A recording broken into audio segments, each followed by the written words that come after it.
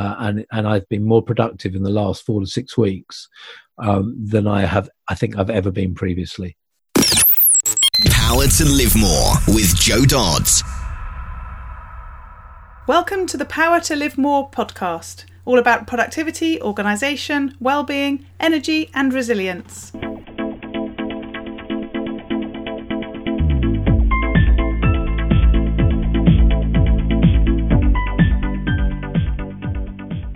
I'm Joe Dodds, and I started this show back in 2016 to enable interesting people to share their stories about how they use their power to live more. And by that, I mean how they focus on productivity, organisation, well-being, energy and resilience to enable them to do more of the stuff that they want to do and less of the stuff that they don't.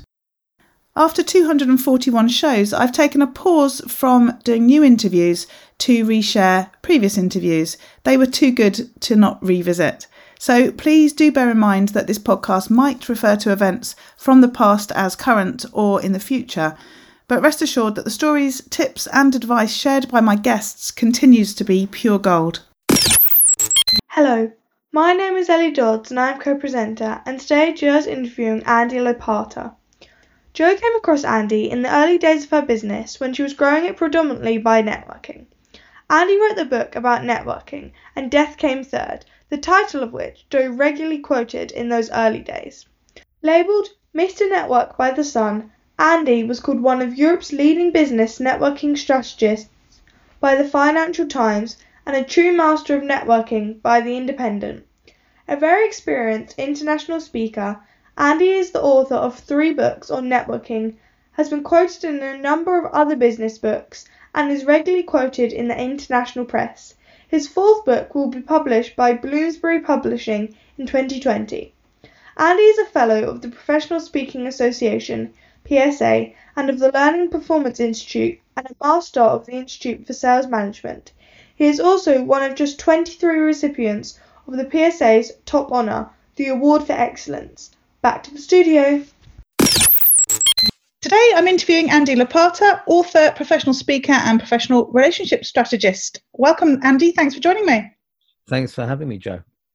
So we're joining from week 1 of my lockdown. I think pretty much yours from what I've said as well. So it's I don't normally sort of time check us, but we're at the end of March, just in case anyone's listening in future and wonders what we're talking about in the midst of the coronavirus at the moment, aren't we? So thanks for taking the time to join me, and start by telling us a bit about who you are, what you do, and crucially where you do it. Well, at the moment I do it from my home office, and that's, I think, at the time we're recording, that's what everyone could say. My business is, as you mentioned, focused on professional relationships. So I work with my clients to help them build those relationships in the right places, to nurture them and develop them to the point where they're strong and where people want to support them, and also to leverage that support as well. So that would encompass a whole range of things, from referral strategies, influence strategies, right the way through to the type of support networks, mentoring, and the ability to be vulnerable that's so important in the modern day. And in terms of where I do it, it's where, once we're allowed back out into society again, it's where people want me. So interestingly, I've been on a journey over the last few months where I'm pivoting a lot of my business towards mentoring, particularly at senior leader level, and looking at how their professional relationship strategy can impact their footprint in their industry, within their organisation, and more generally. So there's that element. But I'm a speaker as well and an author, so I'm very fortunate in that my work has stretched around the world. Yes. So I'm really interested to sort of find where this all came from, because in common with many of my guests, I don't suppose you grew up thinking that this is what you would do. But also I've followed along with you for a long time, from when I first started my business. And in fact, I've often thought to myself, given my skills, I thought, I need to make money out of being a networker. And I remember right back in the early days, that's what I saw you doing. And I thought, can do it, clearly. But you've changed and your business has evolved since. So sort of talk us through a bit of where it came from.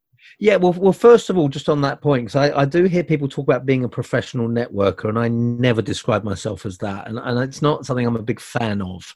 There are people who do that, but I see networking as a tool to help you in your business, not as a business per se. The only difference would be networking groups, which is a business per se, and then you use networks and networking to grow those as well. But the business is events effectively when you're in that business. I've been in this space for 21 years. So 21 years ago, I quit my job working for a corporate, said I'd never work for anyone else again, and said I'd be a freelance writer. And around the same time, in fact, about 6 months earlier, my father had co-founded a business networking organization. And he said, come and help us out. And it was as simple as that. While you wait to get some writing commissions, come and give us a hand. And you know, it was networking was something that until my dad started the groups, I don't think I'd ever heard the term.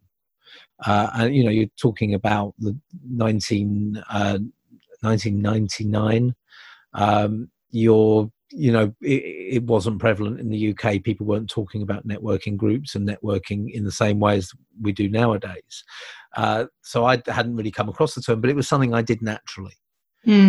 So I sort of fell into that, and things evolved from there. It's funny, I realised that a few years ago I went to a school reunion and there were like 50 people in the room, and I didn't really know any of them very well, but I did know every one of them to have a personal conversation with, and I realised then that I'd clearly been a networker at school, and again, not something I'd sort of really thought about because it wasn't a concept, was it? But I imagine you were the same from what you've just said, having that sort of natural tendency. I don't know about at school. When I've reconnected with people from my earlier school days, yeah, there's only a handful that I've really connected with at a reasonable level. Some I can't even, friends mention names to me and I can't remember who they are. My school days weren't necessarily where I came into my element. I think it was sixth form in university, and afterwards I discovered my true self. Right, yeah. So you've talked about pivoting your business now, and I've seen you do that, I think, before, given I'd forgotten about the networking group. Actually, that's where I first came across you. Right. So that's, I have truly followed along. And I've got your book. You had a book, didn't you, back in the day? Well, actually, I've published 3, and my 4th has just finished the 4th manuscript of the 4th book. So I'm guessing, is it And Death Came Third that you have a copy of? That's the one. Yes, I remember the title now. Yes. Yes, exactly. That was my second book. Yeah. Lovely. So I probably quoted you on many occasions in the past, and then we bumped into each other at an event a couple of years ago, which is how you've ended up on the podcast. So it was great to meet you. But where do all those changes come from? Because people are talking all the time about pivoting their business, and I guess we're in a massive phase where that's going to need to happen for many people. What's prompted that for you, and how easy has it been to do that, and what sort of steps have you taken? Right. Well, it's 2 very different pivots. So the first one was when my father and I sold our shares in the networking groups to our business partner. That was about a year or 2 years in the making, and that was because a couple of things had happened. My role changed. I was managing director. I was working with the franchisees, and I wasn't enjoying the work. For the first time in 7 years of running them, I wasn't enjoying it. I was firefighting. Our franchise model wasn't strong enough, and it was constant firefighting, and we weren't growing. The growth had gone well, but it was sort of slowing up a bit. So I wasn't enjoying things, and I also looked at our model. I was trying to change a lot, and our structure was such that it was almost impossible to make fundamental changes, and I felt that the business needed those changes to survive. So it took about a year to persuade my father that we needed to change, and I needed to bring him with me, and I wanted to really focus on training and speaking, the type of business that I have now. And it took a long time to convince him. And actually, we did open a different business, which was a very early online network, an online version of what we were doing, called Word of Mouse, which wasn't successful at all, and basically swallowed up most of the money that we sold our business for. But eventually, we established and developed a business focused around speaking and training. So that was the first shift that took quite a while. I mean, with the word of mouth debacle, as I would probably call it, you'd probably look at 3 to 4 years in total before we really settled on a business that we followed for a long time. That business hasn't really changed to a large degree. What is changing is my focus within the business. So there have been 2 shifts more recently. In late 2019, around autumn 2019, I recognised that despite huge efforts over the years, I had failed dismally in my attempts to change perceptions about networking. And networking was still perceived as being about networking events. And that's only a tiny proportion of the work I've done for the last 12 years. So what I did was I repositioned myself rather than pivoted the business. And I repositioned around this topic of professional relationships, which is effectively what I was talking about, but I was shining a spotlight on that, which has had a big impact on how it's perceived in the marketplace, moving it away from just people thinking it's about networking events and much more understanding about the real impact that I seek to make. So I still teach networking, but it's a tiny proportion of what I teach. And ultimately, that might be something that gets moved on to someone else.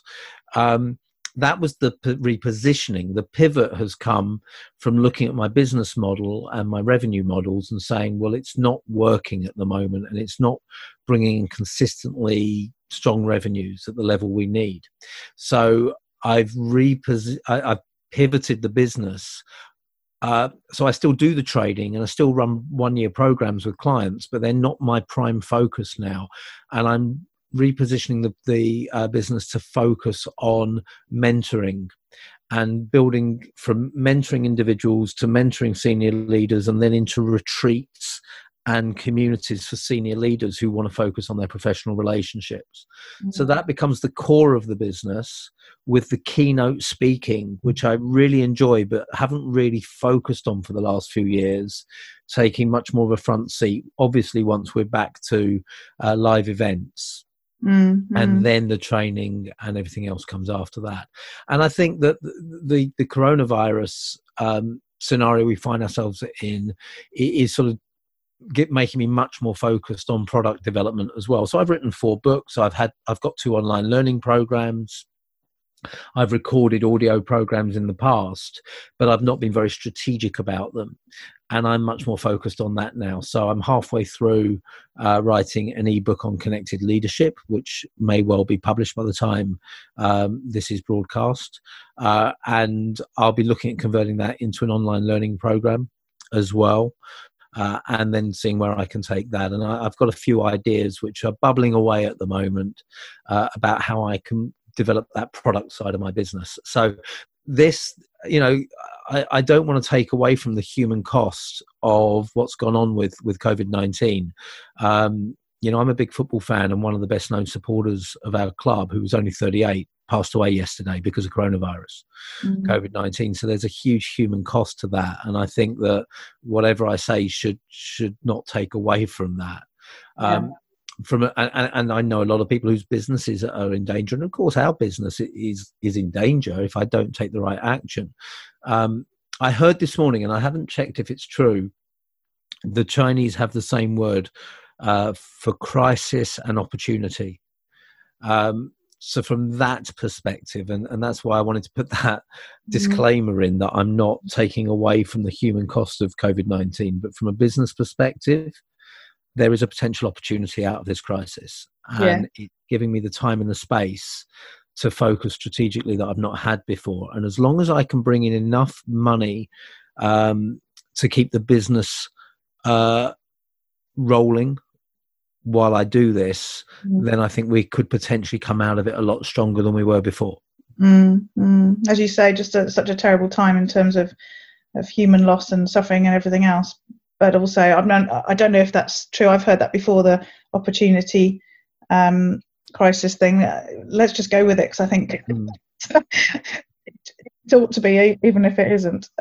So what do you think getting clear about what you enjoy and what you want to do is in terms of business? Because you mentioned that one of the reasons you moved out of the networking business with your father was because you weren't enjoying it. And I suspect some of the changes that you've mentioned since are similar.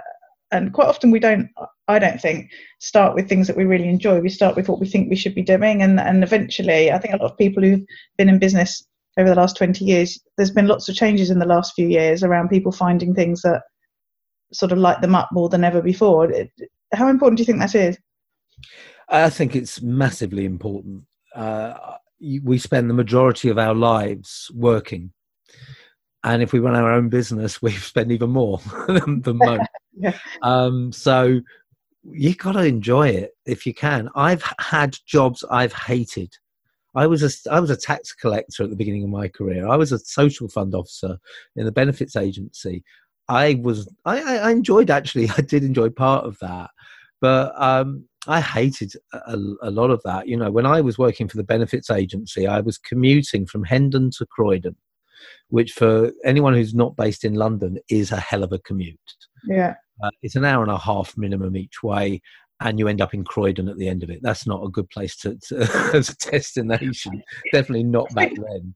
I've just alienated anyone who lives in Croydon. And then you're going to work, you know, in the civil service, 1990s civil service environment, and I made myself unwell. I lost a relationship because of it. I was exhausted, and all of the office politics just dragged me down. I never want to repeat that experience again, put simply. I think it's massively important to love what you do, because it does impact the rest of your life. I lost a relationship because I hated my job. Yeah, exactly.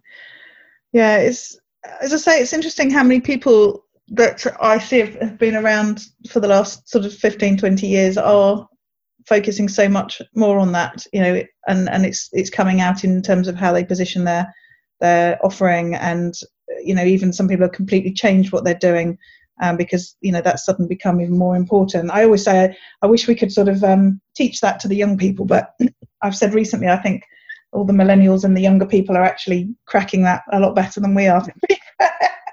There's elements of that. I interviewed my niece, funnily enough, for my new book, to understand generational differences in vulnerability.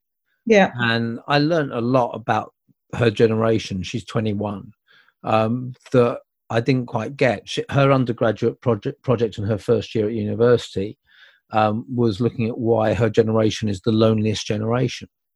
And we think that all of this connectivity makes their lives better, but it's really dragging them down in a lot of ways. Yeah. And then, of course, you've got the cyberbullying and so forth that we become increasingly aware of. I'm not sure they have got it cracked, I'll be honest. I think that there are elements, and I think they talk a good game sometimes, but they're going on a similar journey that we went on, from what I see. Mm-hmm. So let's shift a bit to talking about how you work on a day-to-day basis, and clearly things are a bit different this week. But, you know, how do you get done what you need to get done? How do you organise yourself? What sort of strategies, tips and tools do you use? Well, it's really good that we're having this conversation now and not 2 or 3 months ago, because up until 2 or 3 months ago, I was the epitome of disorganised, unstructured, lacking process, and just hope it all happens. And I've gone through a transformation. I'm on a business accelerator program called Change Your Game, which has really focused my mind and come at just the right time, and it's a root cause of a lot of the pivoting that I'm doing at the moment, and it's changed the way I work. So we have a book recommended to us to read every month, and one of those is a book called Deep Work by Cal Newport. Yeah. And that had a big impact on me. Not an easy read, not a flowing read, but I've probably taken away more from that book and applied than from any other book I've ever read. So now, as I sit talking to you in my office, I have in front of me, I have a small whiteboard, and on the small whiteboard, I have all my monthly outcomes. So I have my bold goal, my essential goal, what needs to happen, what I'm going to do to build my profile, what I'm going to do to raise revenue, and then my micro goals. What do I need to do in order for these things to happen? And I have to tick those off as the month goes past. And all of those are ticked off for the last month. I've got my accelerator tomorrow for the month end. All of them are ticked off, apart from the ones that were just, knocked out of the park by the coronavirus changes. Yeah. Next on the wall is my year planner. And on the year planner, I have coloured stickers with numbers on them. And the coloured stickers represent either product development, talk development, so writing presentations and workshops, strategy, or sales and marketing activity. And my PA blocks off 90-minute slots in my diary for deep work using the Cal Newport title, and I will follow one of those activities in that time. And every day that every time I do one of those activities, I put the requisite sticker on that day on the year planner with the amount of time I spent on it. So I can look at it now, and I was bad this morning. I was meant to be writing my ebook. My head wasn't in the right space. There's going to be no deep work up there for 2 days, and I'm going to feel bad about that. And this week, it will be 3 days actually, because I've got the accelerator tomorrow. So tomorrow being a Friday, so this weekend I will be looking to put deep work on there, even though it's a weekend. So it holds me to account. And if I look up there and I see no sales activity, for example, for 5 days, that sends me a very sharp message very quickly. And then the third thing is my big whiteboard. And on the big whiteboard, I have my 8 revenue streams in a column. And next to it, I have keynotes about leads, about actions I need to take, about ideas, whatever it might be around that. Now, that's fairly new. I'm not reviewing it as much as I can, so that needs to be reviewed once a week. And that will go into my diary as a big whiteboard review once a week. That activity has just shifted my focus, and I've been more productive in the last 4 to 6 weeks than I think I've ever been previously. Wow. And were you a visual person before? As in, you've got all these things in front of you, which presumably are, as you've said, helping to drive this stuff forwards. Would you have put stuff in front of yourself to keep you on track before? Those whiteboards have been on my wall for about 6 years. This is the first time I've used them proactively. Does that answer that question? Got writing all over it. I've got blinds too, because it's been up there for so long. So maybe I need to try and, it's been up too long when you have to really sort of put pressure on to try and wipe it off, even if it's on the dry white marker. Yeah, it's definitely a water and soap version, I think. Yeah. Not there that long. Brilliant. So so motivational in terms of being able to make that change. What prompted you to do that? And it sounds like pretty transformational and quite quick. Is that how it's been? Has it felt like that? Has it been really hard work? It's not been hard work because I've been energized by it. It goes back to the earlier question. I think if you're energized by things, then it's not hard work. Yes. Have I got tired because I've been thinking intensely, I've been very active, then yes. But I've been in action more than ever before. There were 2 catalysts. One was we had a bad year in 2019. We were on for a record year, and then for various reasons things just didn't come out of the pipeline, and for other various reasons there was no further pipeline behind them, partly because of complacency that there was so much in it in the first place. So something had to change in the business. So that was Catalyst 1. And Catalyst 2 was this business accelerator program I joined, and it just gave me the structure I needed for what I knew needed to happen. Yeah. And I think that you can know you need to do things. You can watch as many TED videos as you like. But when I joined this accelerator program, I was asked, what do I most want to achieve from it? And my answer was implementation and accountability. I am a professional speaker. I am exposed to new ideas and great ideas on a regular basis. But how much I do with them is a completely different thing. But having to turn up regularly, we have a meeting usually in person. Tomorrow will be virtual, but it'll be all day still. That's once a month. We have a Zoom call as a group once a month for a couple of hours. And then we have subgroups where we talk to each other every week. And in fact, we're WhatsApping each other every day. So it's implementation and accountability. And I think that's what I need. Yes. Everyone's different. I've always said I need a managing director to tell me what to do. And that's effectively what I've now got. Yes, yeah. It's interesting, actually. I was reading an email yesterday from a company I follow, Asian Efficiency. I don't know if you've come across them. No. And they've had something called a dojo for many years, which is where people join and they learn all about productivity and everything else. And it's funny, their monthly emails always summarize their latest blog posts and the topics they're talking about and everything else. And I don't read them generally because there's just too much information in them. Yeah. And I noticed yesterday they emailed to say they're setting up Dojo 2.0, which is going to be much more focused on implementation and taking action. And I thought, that you've just reminded me that came through yesterday. And so they've obviously ended up in a similar situation of loads of people navel gazing, talking about how important all this stuff is and learning about it. But what they've been missing is people actually, taking action with that, which I think is, as you say, so key to, it's great to learn lots of things, but if you don't put them into action, it's a waste of time, isn't it? Yeah. Well, it's not a waste of time if you've got time to do, if you're a multimillionaire with no responsibilities and you can just sit around learning all the time, great. But if you're not going to apply the learning, then I'm not quite. I read a lot of books, and until this program, I had stopped reading business and self-development books on the whole. Because I recognise I was reading and not applying. Yes. Yeah. This is, and I read most of the books I read are non-fiction, and I'll read a lot of history books and political history and politics books and biographies. But I'll forget most of what I've read after I've closed the cover. I've moved on to the next book. Little bits stick in there that I'm not aware of, but I'm not reading to learn. I'm reading to relax. And that's fine, because I'm not doing it for that purpose. But if you're reading a business book, then you want to be focused on what you're taking away. Yeah, exactly. So what about keeping well for running your business, having the energy to do that? We talked before we came on line that you're doing your daily walk as part of the semi-lockdown that we're on. Yeah. Would you normally do that? I think some go out walking you don't normally.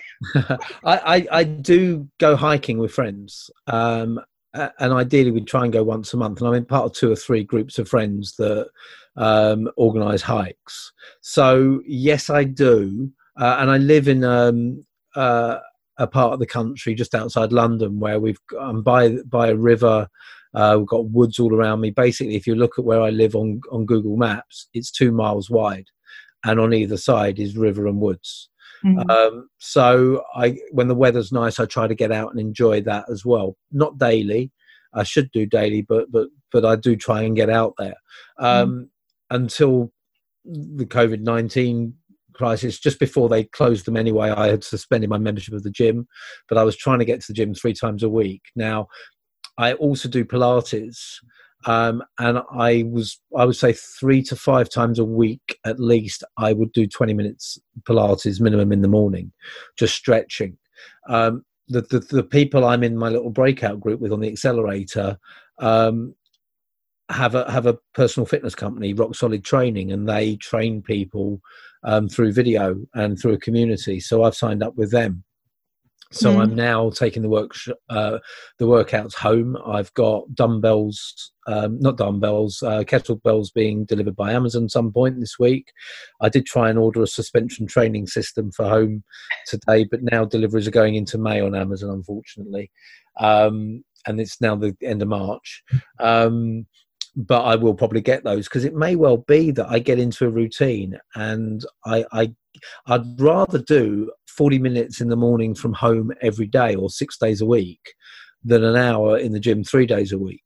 and face like the journey either side and so on. So it might shift how I stay fit. And then, as I say, I've got the Pilates and the walking on top of it. Mm-hmm. I was saying to the family as we're now ensconced that we should put in a little sort of daily exercise thing. So far, all we've managed to do is a game of table tennis at lunchtime yesterday.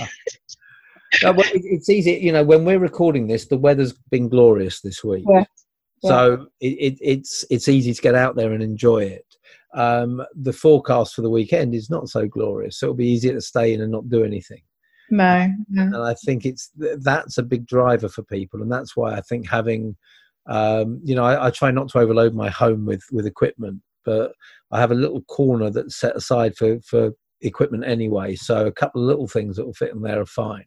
I just don't want it taking over my home. No.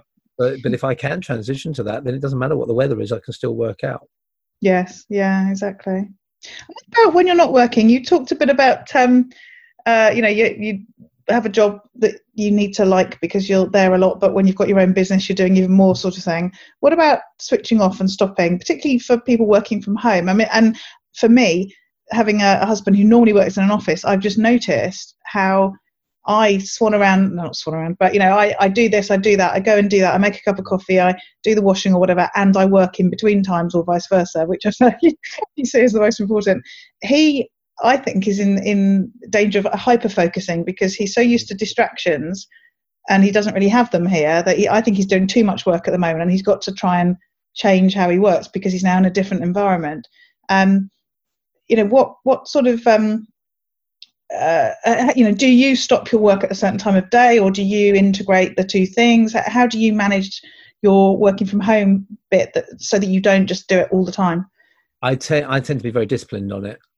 So I was worried when I first started working from home quite a few years ago, back when I was running the networking group. So that would be maybe we sold those in 2007. So well over a decade ago. We had 5 people in the office and I couldn't get any work done because people would talk to me when I was concentrating. Quite ironic because I was in a networking organization. But I came and worked from home more of the time. So it was a more natural transition for me. In 2011, I had 2 books come out. So I had the second edition of And Death Came Third, and I had my third book, Recommended, come out in the same year. So I found myself working a lot of evenings and a lot of weekends. And my girlfriend at the time was very understanding and a saint and didn't complain. But I looked and I saw what was happening and I said, that's it. When these books are done, unless I'm writing books or something like that, obviously if I'm speaking at a weekend, then that's fine. But it has to be essential for me to work at the weekend. So I've actually had weekends where I've had nothing on and I force myself not to work because I don't think it's healthy. But there are times when you do. So this weekend, I will probably do 4 hours work over the weekend because I haven't got where I want to on this ebook and I need to get it out there. But that's, if I'm writing, then that's a different time. But I'll get up at a reasonable time. I'm not an early morning person, although that's my most creative time, but I'm not a good riser. But I've been getting up earlier and earlier, 6:30 to 7 now. I take my time in the morning, do a workout, do my stretching, make a nice breakfast. I don't rush, but I'm at my desk probably by between 8:30 and 9:30, depending on a range of things. And then I work for the day. I'll take up to an hour for lunch. I have no problem with doing that. I take a break. In the afternoon, I tend to be less productive. So what I try and do is schedule calls and deal with email in the afternoon and do my creative work in the morning. And then I will finish probably around 5:30, sometimes a little bit earlier, sometimes a little bit later. It doesn't, it's rare I'll be at my desk after 6 unless I need to. I think you do have to have that break. Yeah. And I'm not productive at that time. So what's the point? But if someone calls me up to a reasonable hour, I'll pick it up. If someone calls me on work after, say, 6:45, 7, I'll probably let it ring out unless I know it's urgent. Because I think, people can blur their lines for themselves, and that's one thing. But don't blur the lines for other people. And I think it will be easier for me to pick up because I'm single. If you were in a family, I think that would be wrong. But why should I be penalised? I should be creating that right environment for me now, so that when I am in a relationship, it's not a shift. No. I don't have bad habits. So I'm in and out of relationships, so that so come to me for professional relationship advice, not personal relationship advice. But that means that I'm not carrying bad habits into a relationship with me. No. But no, I think that you should separate work and your personal life. Otherwise, it just can take over. Yeah, it's interesting. I'm just reflecting as you're talking about that structure that I've instigated a 1 o'clock lunch in the house as we're all now here, because otherwise we were doing our own thing at different times and not actually seeing each other all day, which seemed a bit odd as we were all in the same house. And so I said, I've got a pre-booked thing at 1 o'clock today, so I can't do lunch. And I've just realised nobody else has done lunch either. and my stomach is rumbling. Oh, we're nearly done, don't worry. No, it's fine. It's just like, why were we booked in at 1 o'clock? But anyway, it's all good. Exactly. So, improving yourself, you've talked about how you knew that you were doing lots of that and not actually implementing it, and you've made a big change with that. Is there other stuff you're still doing now, or is it very much the program and that's it? Sorry, what can you? The learning and improving yourself. You said that you got into the sort of habit of reading stuff and not implementing it, and so you decided that wasn't what you were going to do. But then obviously you started the program, and as part of that, ironically, you're now reading books. Yeah. Is there other stuff you're doing, or are you really sort of focusing on that program? Yeah, I read a lot anyway. I mean, I always read a lot, but I was reading more for leisure than learning. I read 52 books last year, and I think 55 the year before. So I'm quite an avid reader. Yeah.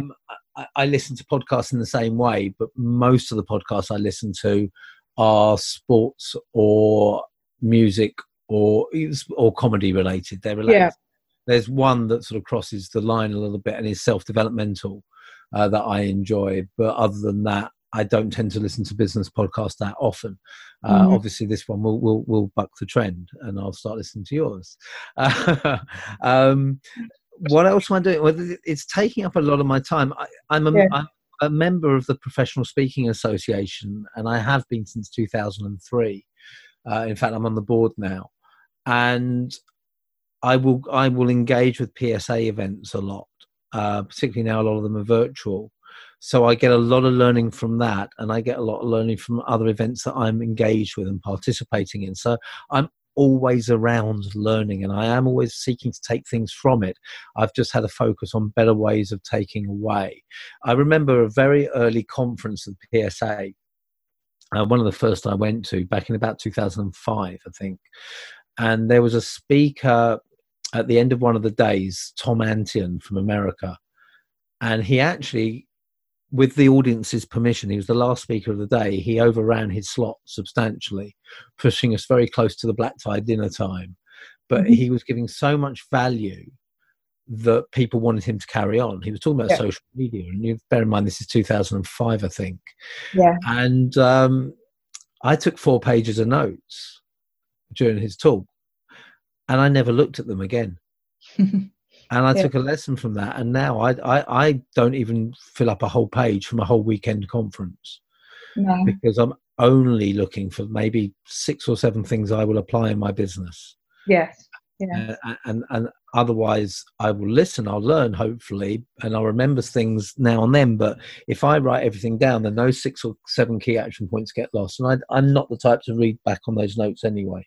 Now with the work approach, once I've got through this current spell of, I've been finishing a rewrite of my 4th book, I've been writing this ebook, I'll be developing that into video content. But once I've got to a bit of a lull in that, then I think what I'll start using that deep work for is time to go back and revisit notes from events and apply what I said I would do, because that's what's missing.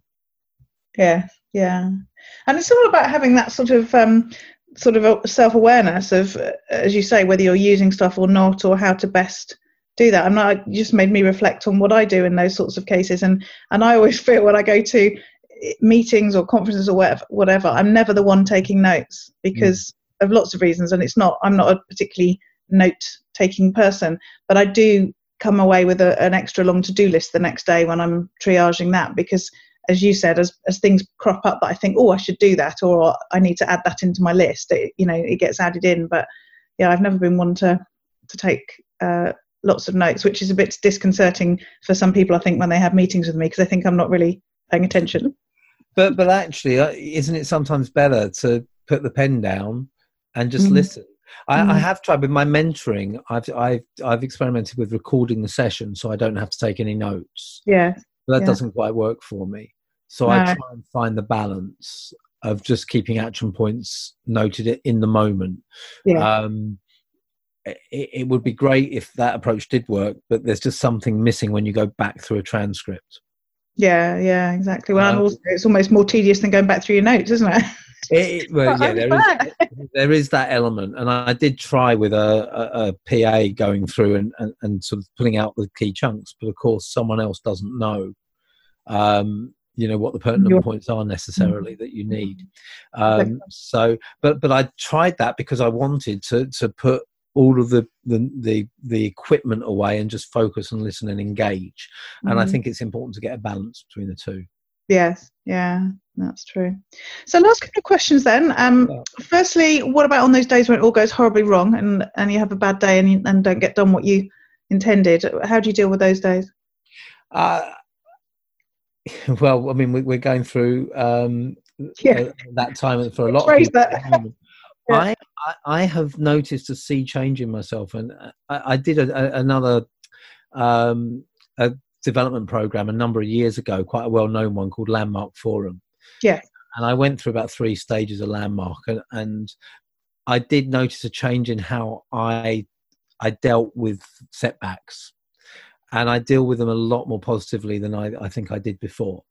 So I've noticed in this crisis that it hasn't left me disconcerted. I've felt a sort of perhaps a layer of stress underneath that comes out occasionally, but I don't feel stressed. I had started trying meditation again, and I've dropped that habit, and I need to pick that up again, because I think that's how you deal with that underlying layer of stress, that and the hiking and the exercise.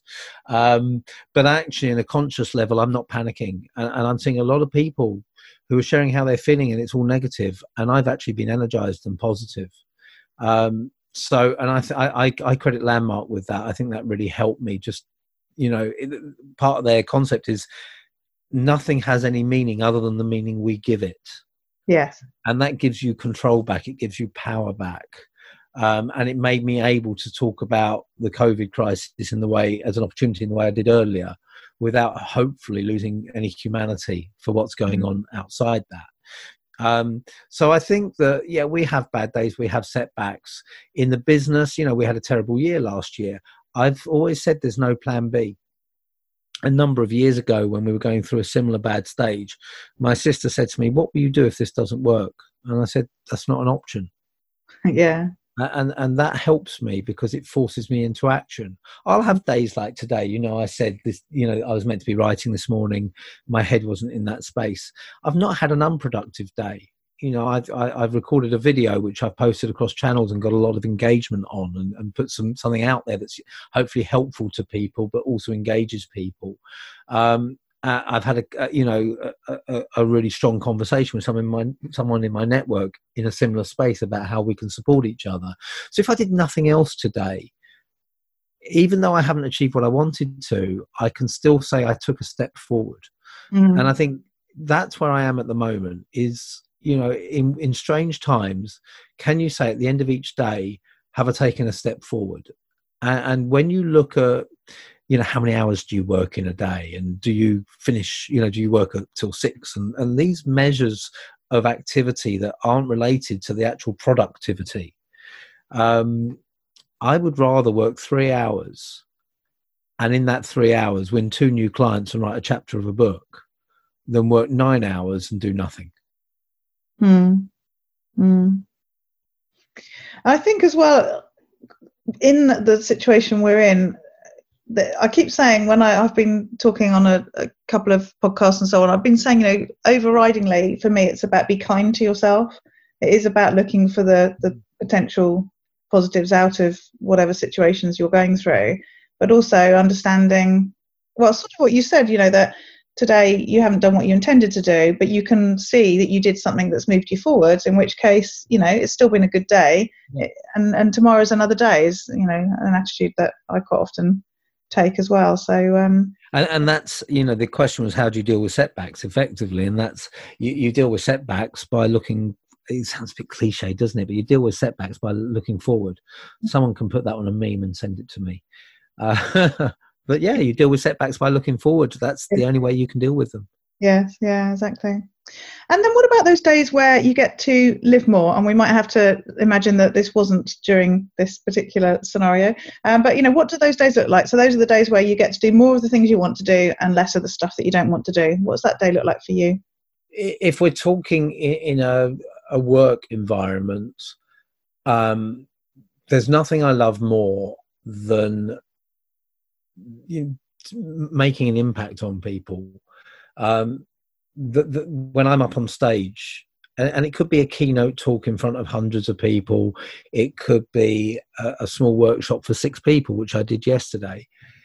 If I'm in that environment and I see people's eyes light up, that's in the moment for me. What I do is I impart information.